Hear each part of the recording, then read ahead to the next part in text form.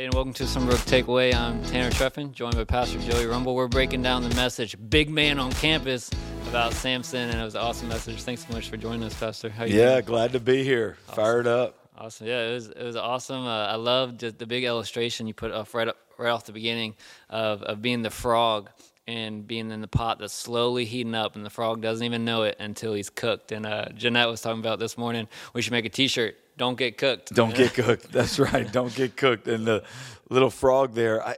And really, Samson, when you look at that, with Delilah, he didn't realize that the Holy Spirit had left him. And so he wasn't aware of it. He had been cooked. He had a little bit of compromise over a little bit of compromise. And so we got to learn how to not do that anymore. Yeah. So that's just the message. And Jenny pointed out that, hey, we're not frogs, so let's jump out. Let's not get cooked. Yeah, she shared, sin grows by creeps, not leaps. And so if we can cut it off at the creeps and be real, I just think we need to be more vigilant about the small areas and realizing those can grow to strongholds. Yeah, that's a huge takeaway from this message, I think, for all of us, is where are you letting sin creep?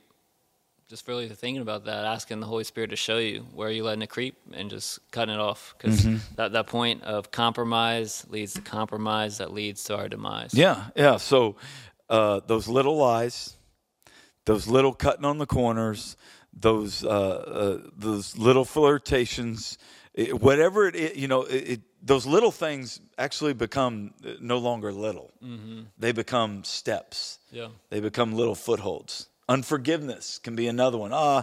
They did me wrong. I'll just hang on to a little bit of anger towards that person, and just a little bit, and it'll grow. And the fighting against that is, one, not doing those things, but the real big takeaway for me was what you said, honesty heals while secrecy kills. And so those, like you said, those little white lies are just don't seem like a real big deal at the time. Like, no one's actually getting hurt from this, but it's just those slow steps.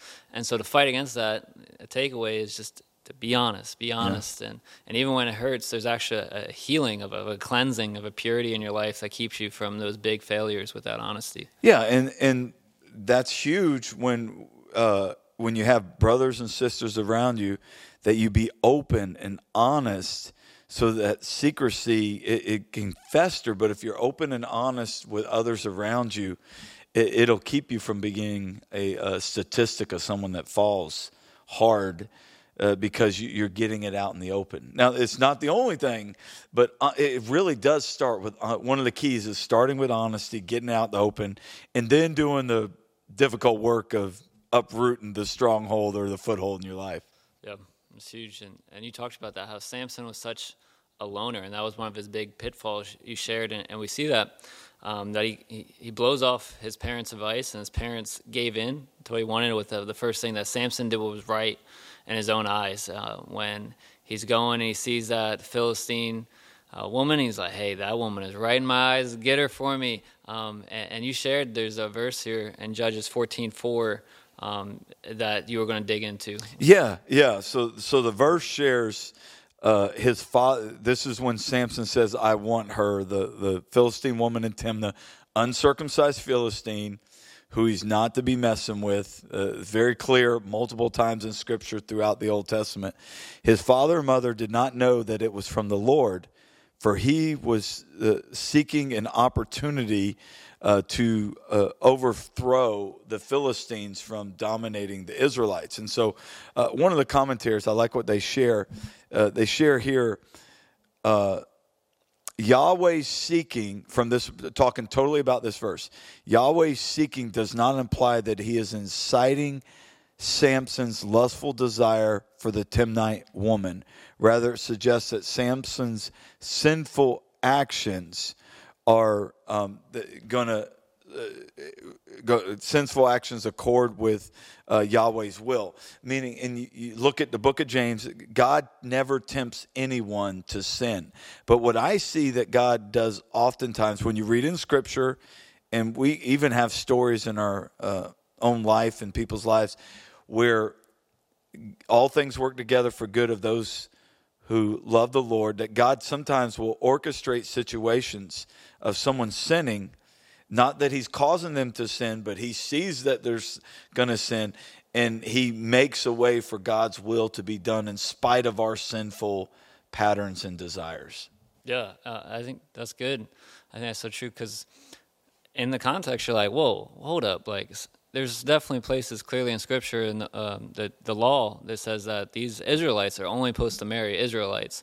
But then Samson's about to marry this Philistine girl, and it's like, it's from the Lord. You're like, wait, God, you're blessing this thing that's totally against your law. And I think the big thing is what you're saying is God's not affirming the marriage to the Philistine, but he's using it for good. Mm-hmm. He's going to use it to deliver the Israelites from the Philistines. And he ends up not with her in the story and all as well. You know, that's a whole nother long story. So, like, a passage like this can be challenging for me as a youth pastor because some teenager will be like, hey, Tanner, like, you tell me I'm supposed to date only Christians, but here you got Samson dating a Philistine, and it says it's from the Lord. And so you can see in, like, the New Testament and 2 Corinthians, it says, do not be unequally yoked with the unbeliever. And so it's not God's affirming his trying to be married to a Philistine, but he's going to use it for good. So yeah, and I just love wrestling with some difficult passages.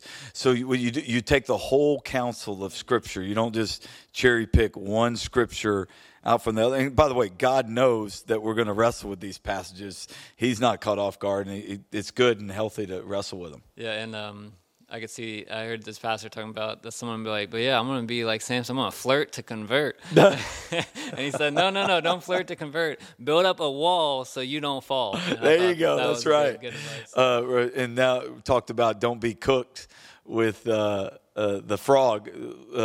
So now the whole thing, read the book or cook. Oh, that's good too.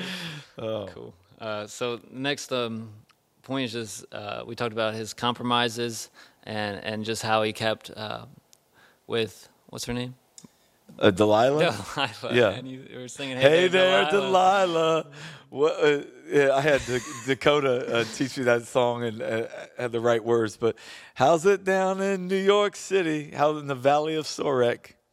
Yeah, and so he just kept compromising of just going a little farther, giving a little more secrets, giving more until he actually gave the whole thing away, and he didn't realize the Lord had left him. And so any other takeaways for us there of how to stop those slow compromises? Oh, man, I think it's very pronounced that the third one was his hair. Not to cut it off, but to knit it up and all that, tie it up. To me, it's insanity when you get caught in sin. You get caught in arrogance that he thought he'd break himself free again. You get caught in lustful desires. You end up doing some crazy things. And that's really what this is all about, is him just making some horrible decisions. And sin will do that. And by the way, Samson is a great microcosm of the book of Judges. How they became more, that spiral, it became more and more sinful that's cool. Following it's the same pattern of, Samson is a pattern of the Judges. Wow. I didn't realize that. That was good. And you talked about his two big falls were women and being a loner. And I just think that's huge because it's the women piece. I feel like it's just the self-control of not being a slave to our lusts and our passions and being a man or a woman of discipline and self-control, full of the Holy Spirit and not being slaves to our bodies, but being to crucify our bodies and being alive in Christ. Yeah, and a couple conversation I had with a couple after church, they said one of the big downfalls of relationships of ending up in adultery or, not the only one, but a big one is social media.